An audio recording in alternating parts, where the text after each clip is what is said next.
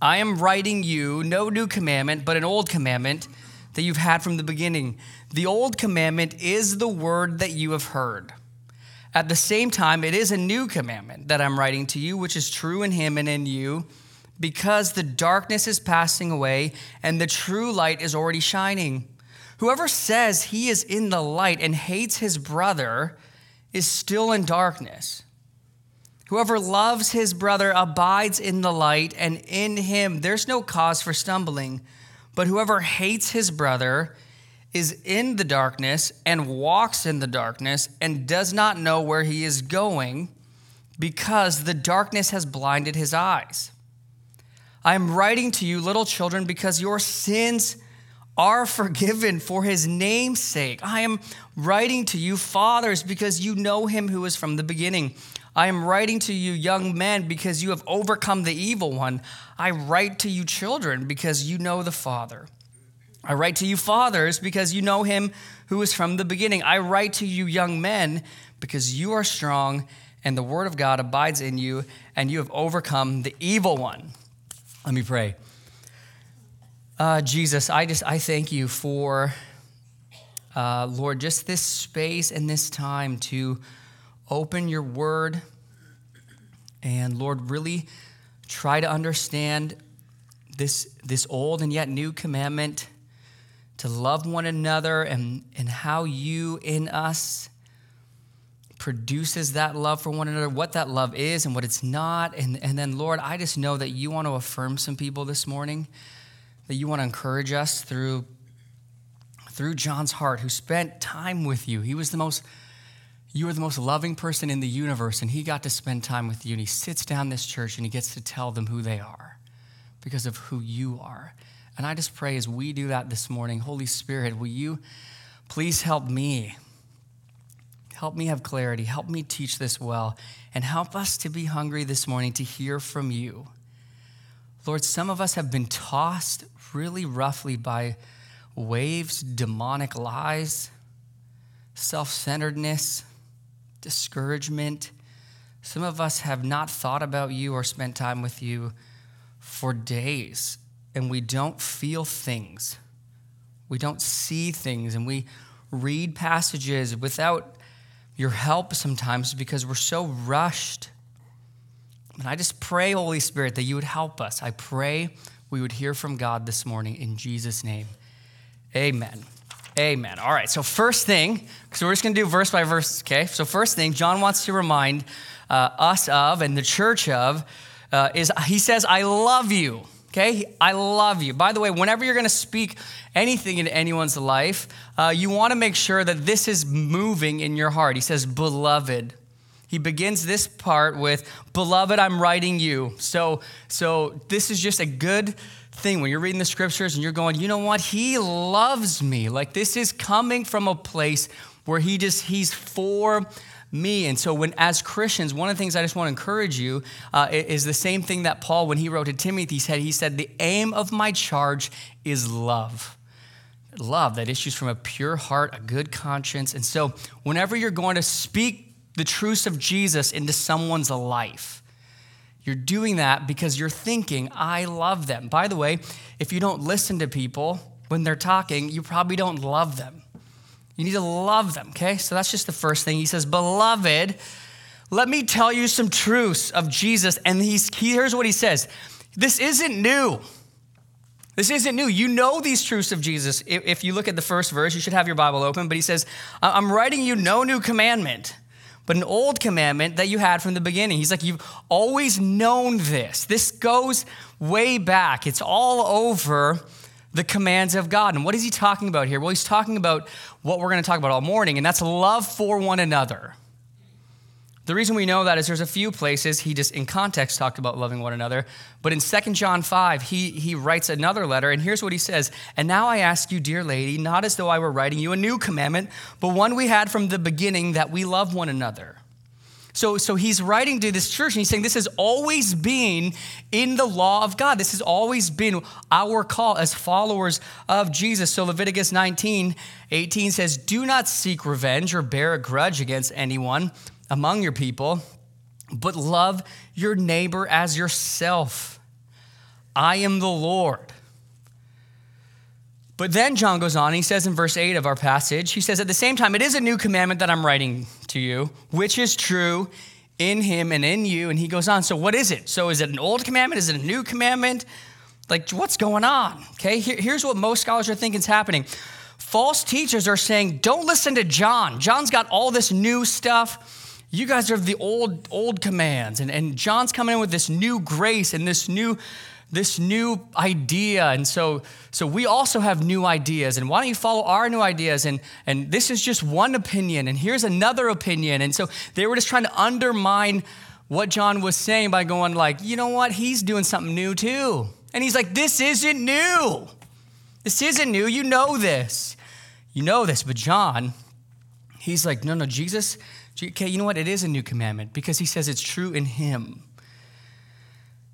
Jesus coming and dying is even more than just this command. What do you mean? Well, Jesus' arrival was such a monumental event that he gives what John is saying, this new commandment or this commandment, new meaning. It's new in the sense that it's now seen. This command to love one another has now been realized. You've actually seen it being lived out fully in Jesus, who lived it in full. So to help you, John 13, when Jesus is talking to John and his disciples, he says this in the upper room after they share a meal. And he washes their feet. A new commandment I give you, that you love one another as I have loved you. As I have loved you.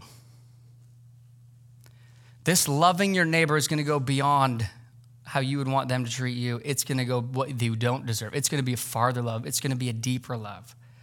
As I have loved you. By this, all men shall know that you are my disciples if you have love for one another. To say more on this, when Jesus was asked about the commands, the old commands about the law, what was the greatest command? He said it's to love the Lord your God with all your heart and love your neighbor as yourself.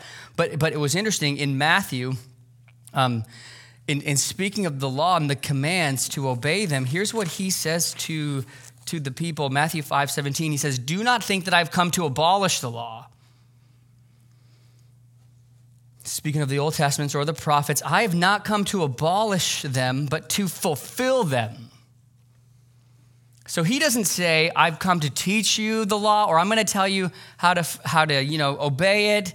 He's not a spiritual instructor. He says, I've come to fulfill it. I've come to be this law. Okay, many people, even atheists, will say, we like Jesus as a good person, as an example, and we like some of his teaching. But Jesus, listen, if you just listen to Jesus' teaching, he's not living 33 years for that purpose. He came to do something in those 33 years that was more complete, more activating. He's not saying, I've come to exemplify the law. I've come to fulfill it. Here's what it means to fulfill. It means to meet all the requirements necessary. It means the requirements are absolutely satisfied and completed on our behalf. He came to live a life fully representing us that we could not live. So when you and I look at the commands of God, like for example, love one another, it should move you, motivate you, because that's a beautiful thing, but it also should bring some conviction and help you run to the death and resurrection of Jesus, because you know you haven't loved your neighbor perfectly. But also, when you look at the law, you ought to say, if there was one who fulfilled that for me, who has been everything I've ever dreamed of being, then there's hope. Then there's hope. And John is saying this new commandment, he says it's zipped inside of you. He says in verse 8, at the same time, it's a new commandment I'm writing to you, which is true in him and in you, because the darkness is passing away and the true light is already shining. It's already shining. So Jesus, let me be clear, he is the light in every believer. And that light in the believer is already shining. Jesus lived the perfect life of obedience so we can be saved from striving to live that on our own. But he didn't just die to give us an empty sin bank account. He lived this life. He fulfilled the law so that he could e-transfer to your life Jesus. You get Jesus in you. You just got e-transferred Christ. That's what he's saying. So it's the new commandment, but now that Jesus' spirit, light, is in you, that obeying the law is a new desire in your heart now. It's totally new in that way. So let me say it this way. A Christian is someone that has a fulfilled obedience before God and an alive obedience of God in them. This is why Paul, for example, in Galatians 5 says things like this: for you were called to freedom, brothers. Freedom, by the way, from obeying the law. He's saying that law, obedience to make God like you so that you can have righteousness because you did something, is not Christianity. You're free from that. You don't have to make God like you. But only do not use your freedom as an opportunity for the flesh. But listen, look at this word, through love. It's in you. But through love, serve one another. For the whole law is fulfilled in one word: you shall love your neighbor as yourself. And then in chapter 6, verse 2, he says this: bear one another's burdens and so fulfill the law of Christ. Doesn't say Old Testament, law of Christ. It's always been the law of Christ, even in the Old Testament, but now it's new in Christ. Okay, so do you hear what he's saying? Are you with me on this? I hope you are. What he's saying is the light, Jesus himself, is now in you, and it's working through you. You can't stop it. See, a Christian with Jesus in them will get brighter and more loving. A Christian with Jesus in them will get brighter and more loving towards Jesus and one another, to love them as Jesus loved them.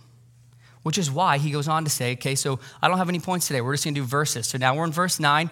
He goes on to say, whoever says he is in the light, whoever says, I'm in Jesus, I'm in the most loving person who gave his life for me so I could be accepted. Whoever says that and hates his brother is still in darkness. Whoever loves his brother abides in the light, and in him there is no cause for stumbling. But whoever hates his brother is in the darkness and walks in the darkness, and he doesn't know where he's going, because what darkness does is it blinds our eyes. So we want to know what he's saying. It's obvious. Hate. What does he mean by hate? Well, this word in the Greek, it means to be indifferent to, or in the same sense, strongly disliking someone. John links it with loving people so that there's no cause for stumbling. And he also links it to darkness. So let me say a few things. John's saying Jesus doesn't hate his family. And if he's in you, you won't either. If you and I don't see other believers the way God sees them, then he's not really in control of your heart. More than that, though, John wants us to know when Christians hate one another, there's something blinding them. There's a captivating towards darkness. Now, if you were with us a few weeks ago, we've been talking about light and darkness.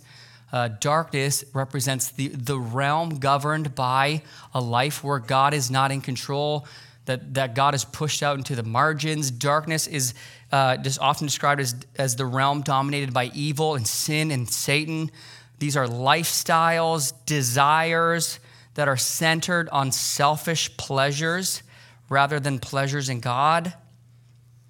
So you have to hear this in its whole book context. He's not saying that those who hate, like these teachers, are just being mean. So if you're mean to it, like if you cut off another believer in donkey traffic, or if you flip them the bird, or like, I don't know, bash them, that's not hating in this context.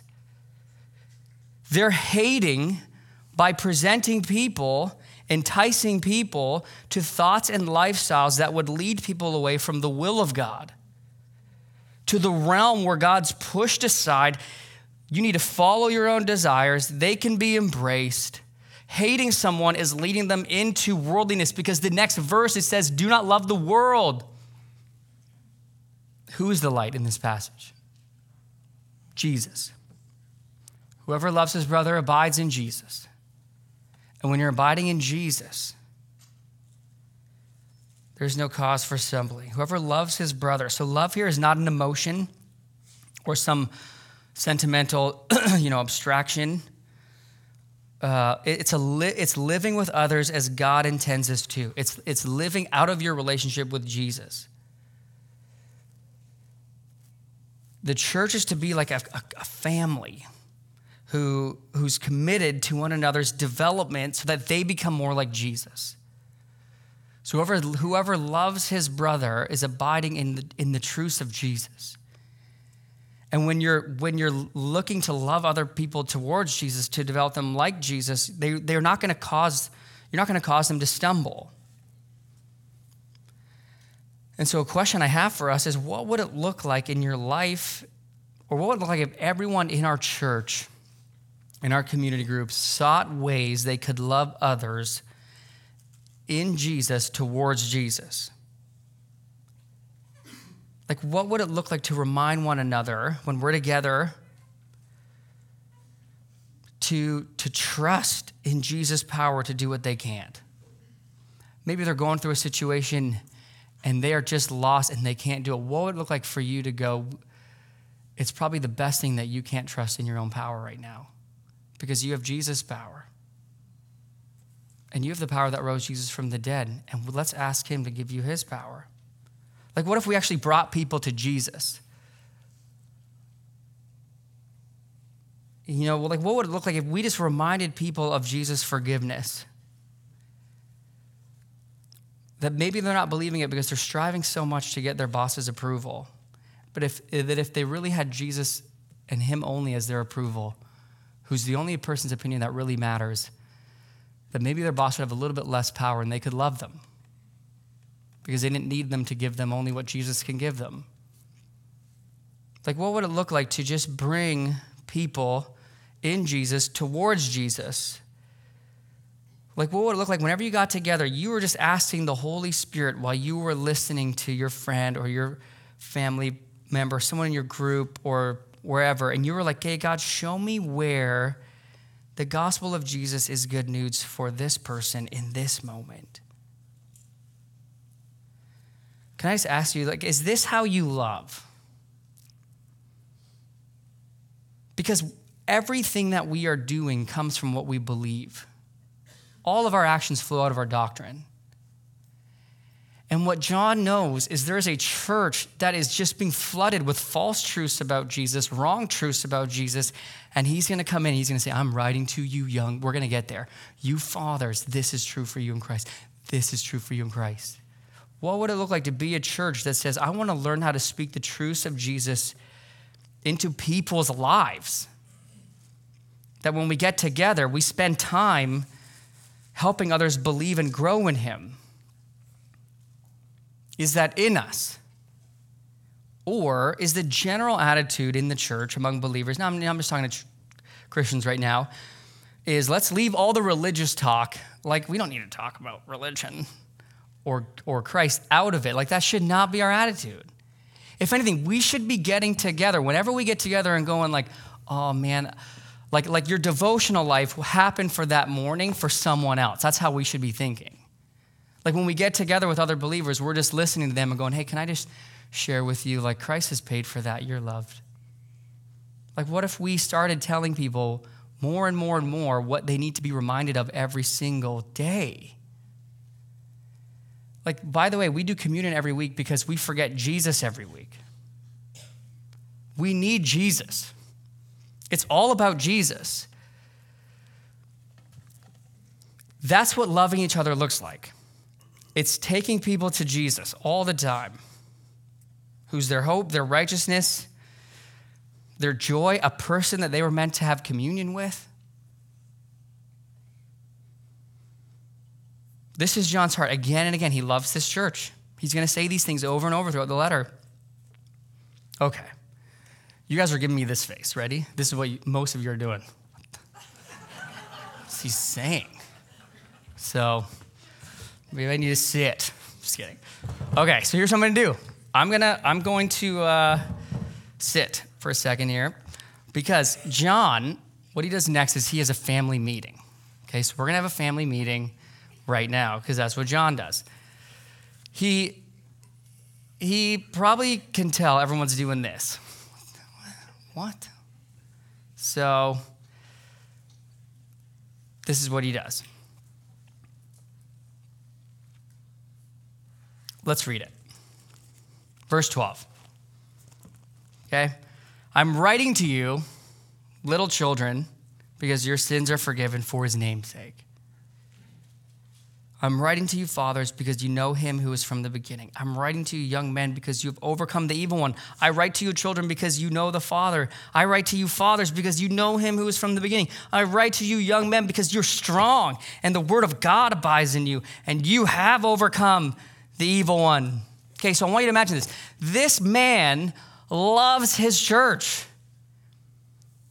Imagine you could sit down with Grandpa John. Imagine you could sit down with someone who spent the greatest times of his life, his 20s, with the most loving person who was divine, died, rose again, and through John and many of the apostles saw the whole Jewish worldview change. Like if you could spend time with John, imagine how cool that would be. And this is what he's doing. He's like, okay, church, like get together. I'm going to write some poetic things for you here. And I'm going to write to you who are in the light. And he writes to what I believe are two stages of life, and he writes to everyone. So there's a lot. I read a lot on this. So there's a few debates. One is he talking about three stages of life? So in this passage we're now looking at, if you're still like, what are we talking about? He's talking about children, fathers, and young people, okay, in this passage. And so the debate is that three different stages? I don't think so, because I think it's two. He's going to talk to older men and women and younger men and women. So we're going to do that, but he addresses everyone. And the reason why I think he's addressing everyone is because he begins, if you look at this, I'm writing to you, little children. And throughout all of John's letter, he addresses the whole church as little children. So here's a slide just to show you that. It'll be up here. You can see how many times he uses this phrase to address the whole body. So the first thing we're going to see Grandpa John say to us as the church is to everyone, and then we're going to speak to those who are older and younger, okay? So that's what we're going to do. And you can see here in John's culture, he's specifically addressing, you can take the slide off, men, but as almost every commentator points out, in first century, this speaks to the stages of man's life because in distinction from women in that day, they didn't have the same public responsibilities and spheres of life. And so you're addressing stages of life by using the stages that men enter into. For example, a Jewish custom said that fathers would be like the father of Israel or the patriarch. So scholars agree here that he has the whole church in mind, because these truths wouldn't exclude women the way it would when he's addressing, for example, husbands or elders, okay? So let's begin, though. So little children. So this is the whole church, no matter what stage of life. This is everyone, okay? So turn to the person next to you and say, this is for you. You say, this is for you. Yeah, this is for you. So here's what he says. I'm writing to you, little children, because your sins are forgiven for his name's sake. And then he says later, I write to you, it'll be on the screen, I write to you, children, because you know the Father. So he wants them to know, the first thing is that God is like a father, because you know the Father, a father who loves them and who has forgiven them.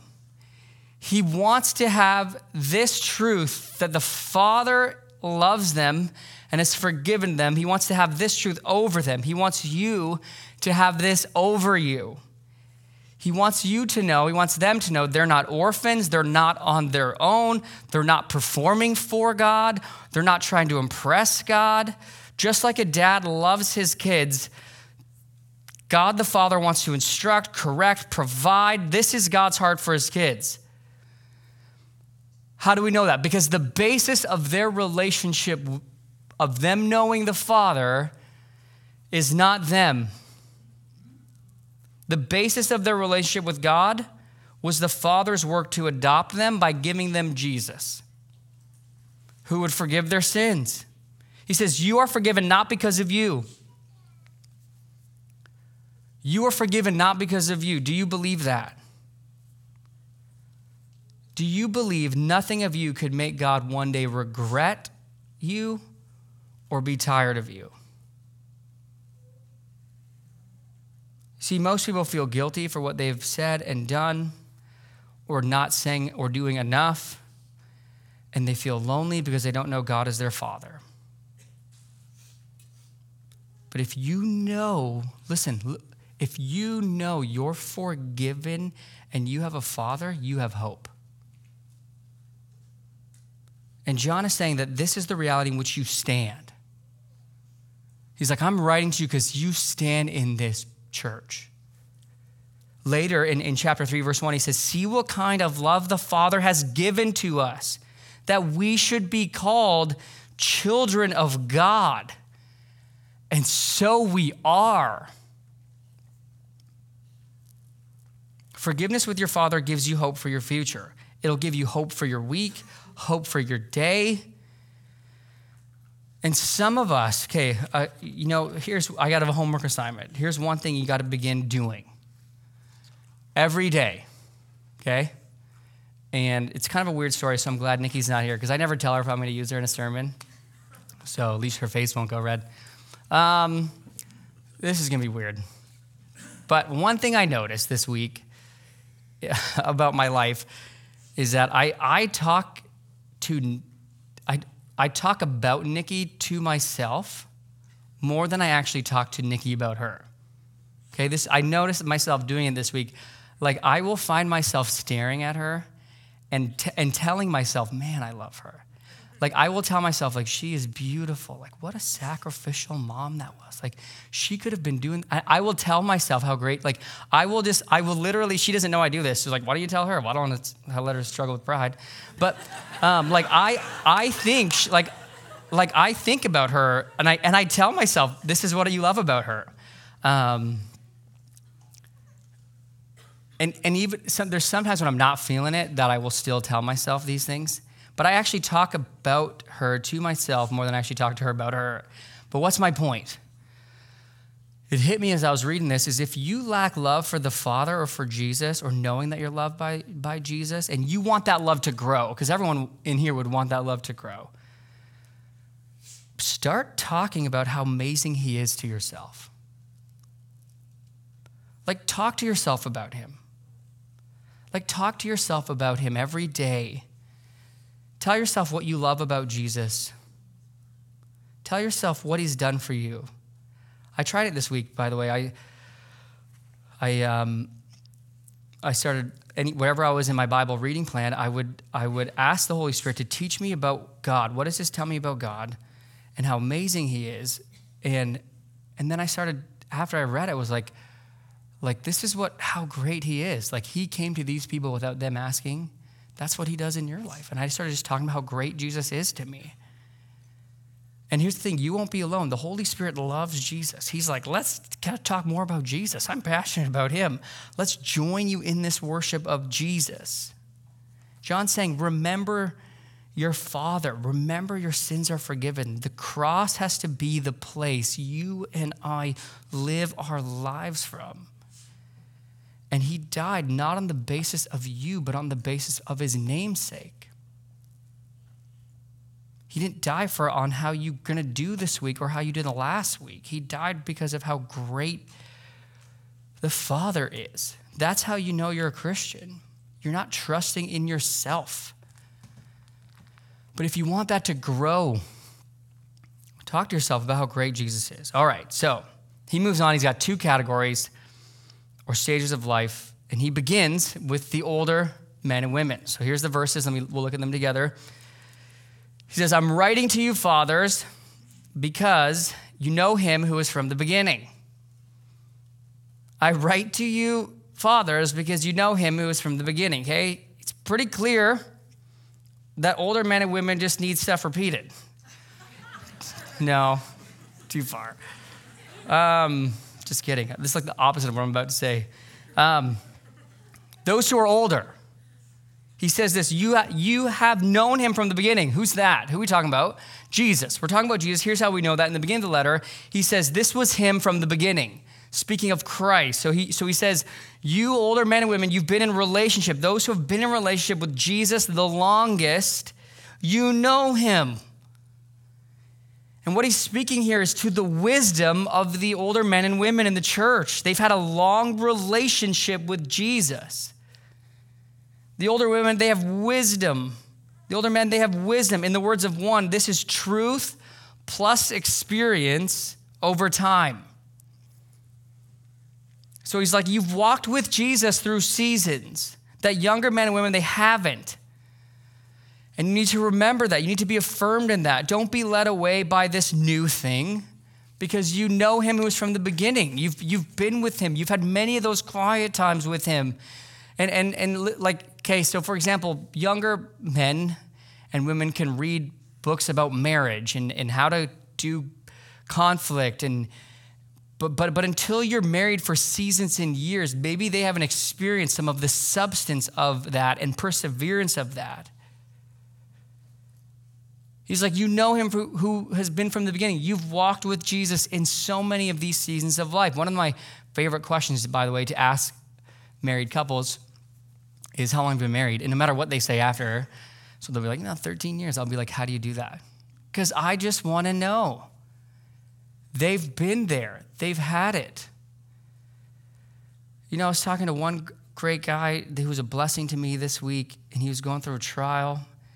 It was a painful season for him, but he was speaking from a place of pain and hurt and failure, and he was qualified to because he had been there. He had walked with the Lord, and it blessed me. And you older men and women, you have so much to give to the Shore Church. You have so much to pour into God's family. Your experiences with the Lord are incredibly valuable, even the negative ones. And if you're here and this is your home, please don't buy into the culture's infatuation with youth. You know, like youth only have what it takes, and we need to listen to them. And we need you. We need you, older single men and women, grandparents. I want you to take your best years, take your trials, what you've learned with Jesus, the good, the mistakes, and develop us. Like, remind us of him who you have known from the beginning. Okay, so if you're 40 and over, that's how you know you're old, okay? This sermon won't get posted. So we're like, where's this text? Didn't make it. I want you to stand, okay? If you're 40 and over, will you stand? Yep. Okay. Yeah, all right. This is, don't make any distinctions amongst the church. Okay. All right, wait. Shh. Just stand. You don't have to talk. What would it look like? Okay, you older men and women, you're standing right now. What would it like to look around this room and listen to these words because they're very intentional. Be burdened and passionate for the young people. For you to say right now, okay, to those who I don't even know, where can I be active in the things God's called me to do? Like, I want you to look around the room and go, I have gifts in this church. You have experience in this ministry to bring to these younger men and women. And I want to say to the men particularly, you have a temptation right now to take your best years and waste them by spending them on retirement. You're gonna spend your best years, your last days God gave you, just golfing and spending your money. And I'm gonna pray for you that wouldn't be the case. I'm going to pray for you that you would take your best years and ask God to show you ways you can invest your gifts to others. Because older men and women, we We honor you. All right, let's clap for them because we honor them. Yeah. Now, I want to pray for you. Let me pray for you, and then you can have a seat. Father, I thank you for these men and women. I know what I wrote, I really want to say clear, but you know that they've known you for some years. And some of them, it's new and fresh, but many here who are standing are being tempted by our culture today to feel like they don't have anything to say, but they do, Father. And I pray you'd give them a burden to spend their best years investing and developing people in the truths of Jesus, in the Word of God. I look at all the scriptures that talk about older men teaching younger men and older women teaching younger women. And we've kind of lost that art. We've lost that burden. And I pray, Holy Spirit, for these men and women in this room, that you would do something this week in their lives that would just help them see how much they're loved.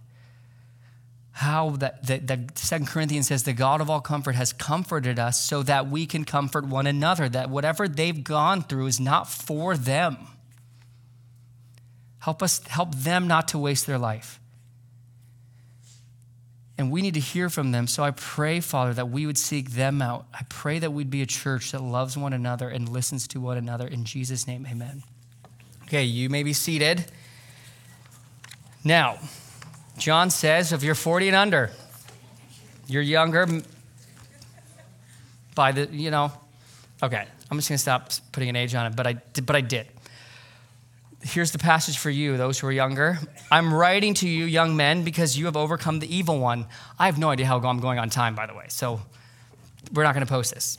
I write to you, young men, because you are strong and the word of God abides in you. Okay, so for you younger men and women, the first thing you need to know and see is there's a spiritual battle. And what you're going to need is to be strong. You just have to see that. And not just a battle for your soul, but a battle for truth. And you need to know that what's true in Christ is that Jesus has overcome the evil one. That's at war with you. See, the plan of the evil one is to rob you of strength. That's what he wants to do. He wants to rob you of truth. In this letter, the evil one is always referred to of the one enticing you to false pleasures and teaching. So first, don't forget you're in a spiritual battle. You're in a war, and the evil one does not want you to hear the news that can set you free to destructive addictions and enslavements. There are demonic forces that are regularly trying to instill fear in Christians.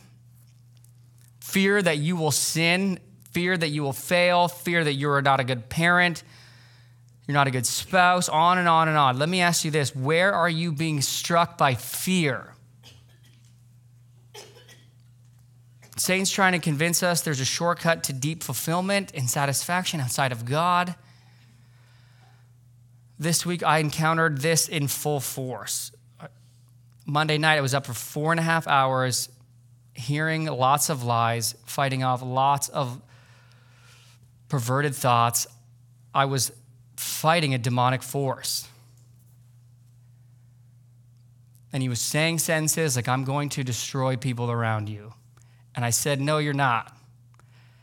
And I talked to the spirit and I cast it out in Jesus' name, and it kept coming back.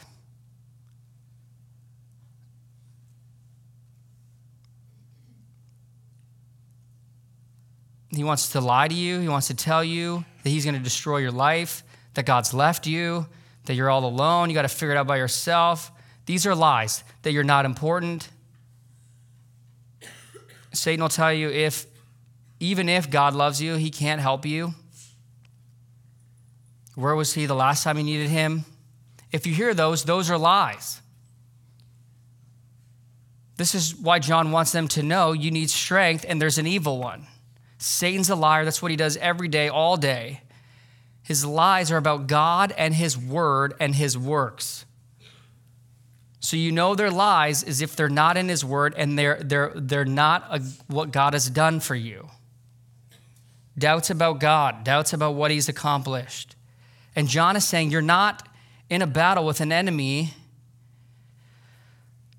that is lost. If you're in Christ, it's one that's already victorious. You have overcome. That's how he can say you have overcome the evil one. In Christ's name by his power. I knew in that moment on Monday night, I had overcome this evil thing. And no matter what happened or the result, I would still be an overcomer because I'm in Christ by his name and his power. The victory gained through Jesus' death and resurrection is yours. In a little bit, John writes this in this same letter. The reason the Son of God appeared was to destroy the works of the devil. And he did. He won. He can't spiritually kill you. He can't have more power than Jesus in you. And yes, we will fight and fail. Yes, we will allow lies in. And Jesus wants you to know as you pull those arrows out, that arrow was defeated at the cross. You won. You won. Romans 8:38 says, for I am sure that neither death nor life, nor angels nor rulers, nor things present, nor things to come, nor powers, nor height, nor depth, nor anything else in all creation will be able to separate us from the love of God in Christ Jesus our Lord. You have overcome. This is what he wants you to know. I've overcome. Here's how John Piper puts this. There is no disease, no addiction, no demon, no bad habit, no fault, no vice, no weakness, no temper, no moodiness, no pride, no self-pity, no strife, no jealousy, no perversion, no greed, no laziness that Christ does not aim to overcome as the enemy of his honor. Christ's reign reaches to the smallest and the biggest enemy of his glory. It will be defeated. Amen. So you younger men and women, one of the greatest things you can do, you can go back to those verses, James, please. One of the greatest things you can do is become men and women of the word. The word of God dwells in you, he says. Being obedient to the word. Let me ask you, what was the last passage you said, I'm obeying this to? Younger men and women, what was the last passage you read and said, I'm going to obey this. I'm obeying this one. That's how you're going to overcome him, by obedience to the truth. Because trusting and believing is doing. They're not different. He says, I write to you, young man, because you're strong and the word of God abides in you. The word lives in you. The scriptures are going to be how you navigate. What you need to do is you need to take every thought captive and consider this.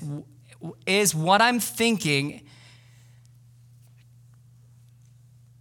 captivating to Christ? Like, would Christ think this for me? So here's another verse, 2 Corinthians 5:10 says, we destroy arguments and every lofty opinion raised against the knowledge of God, and take every thought captive to what? Obey Christ. So make sure what you're thinking lines up with what is true about Jesus and of your new life in him. Make sure it aligns and conforms to the truth of the gospel. And this is where you need one another. You need to say, I don't think I'm believing this about Jesus right now. I don't believe he loves me. Can you speak the truth into my life? And then they'll say, okay, what did he do for you on the cross? Why did he do that? Because I suck. No. Why did he do that? Because he loves me. Did you do anything to deserve what Jesus did for you on the cross? No. Then can you do anything that will make you undeserve what you didn't deserve? No, then you're not really believing he loves you. Can I pray that you would know the love of the Father today? Because it's yours. Yes, please pray for me. Thank you. Okay, so here's what I want to say. You may not defeat the enemy all the time in the mini battles, but you have won. And the sword that kills is the word of God. And you and I can't win a war. That was a cool accent. We cannot win a war with merely a shield. You need a sword. So pick up your sword. Okay, so if you're under 40, I want you to stand, including teenagers. You stand, I want to pray for you.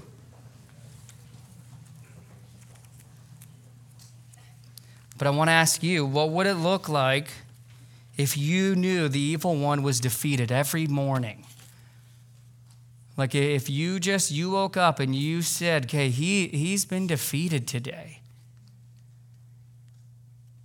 And I know that because the word of God abides in me and because Christ is in me.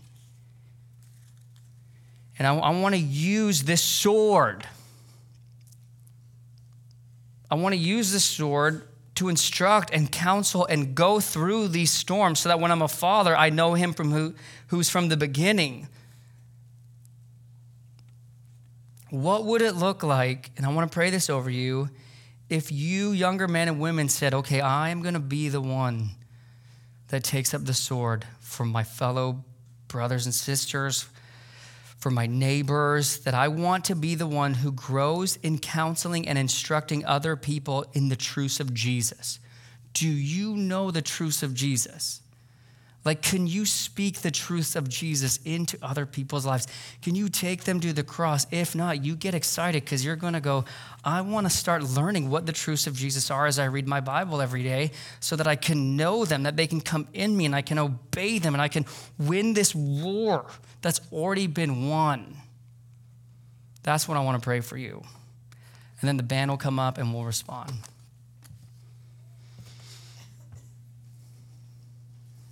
Father, I just thank you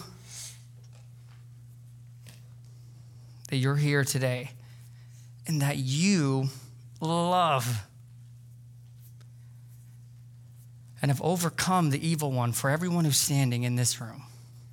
You love us. We are loved. And all of us right now, more than likely, have some arrows of poisonous lies that you have overcome and you are expelling and you have defeated in Christ. So I pray that defeat over them. I pray in the name of Jesus, those arrows and poisons would be gone and that these lies that have had strongholds for many years would be dispelled and that they would know that on the cross you died for them there and when you rose from death, fully, complete, transferred. They have the armor of God. They have a sword of the word. They have a helmet of truth, a belt of truth. They have a shield of faith, and they need to pick it up. And so I pray, Holy Spirit, over these young men and women that they would see themselves as involved and in ministry in the craziness of the war. That you've drafted them into something that's already been won. And we are a missionary people. So I pray that they would see themselves as you see them, loved and on mission for your glory. And I pray for all of us as we respond now, we would worship you today. In Jesus' name, amen.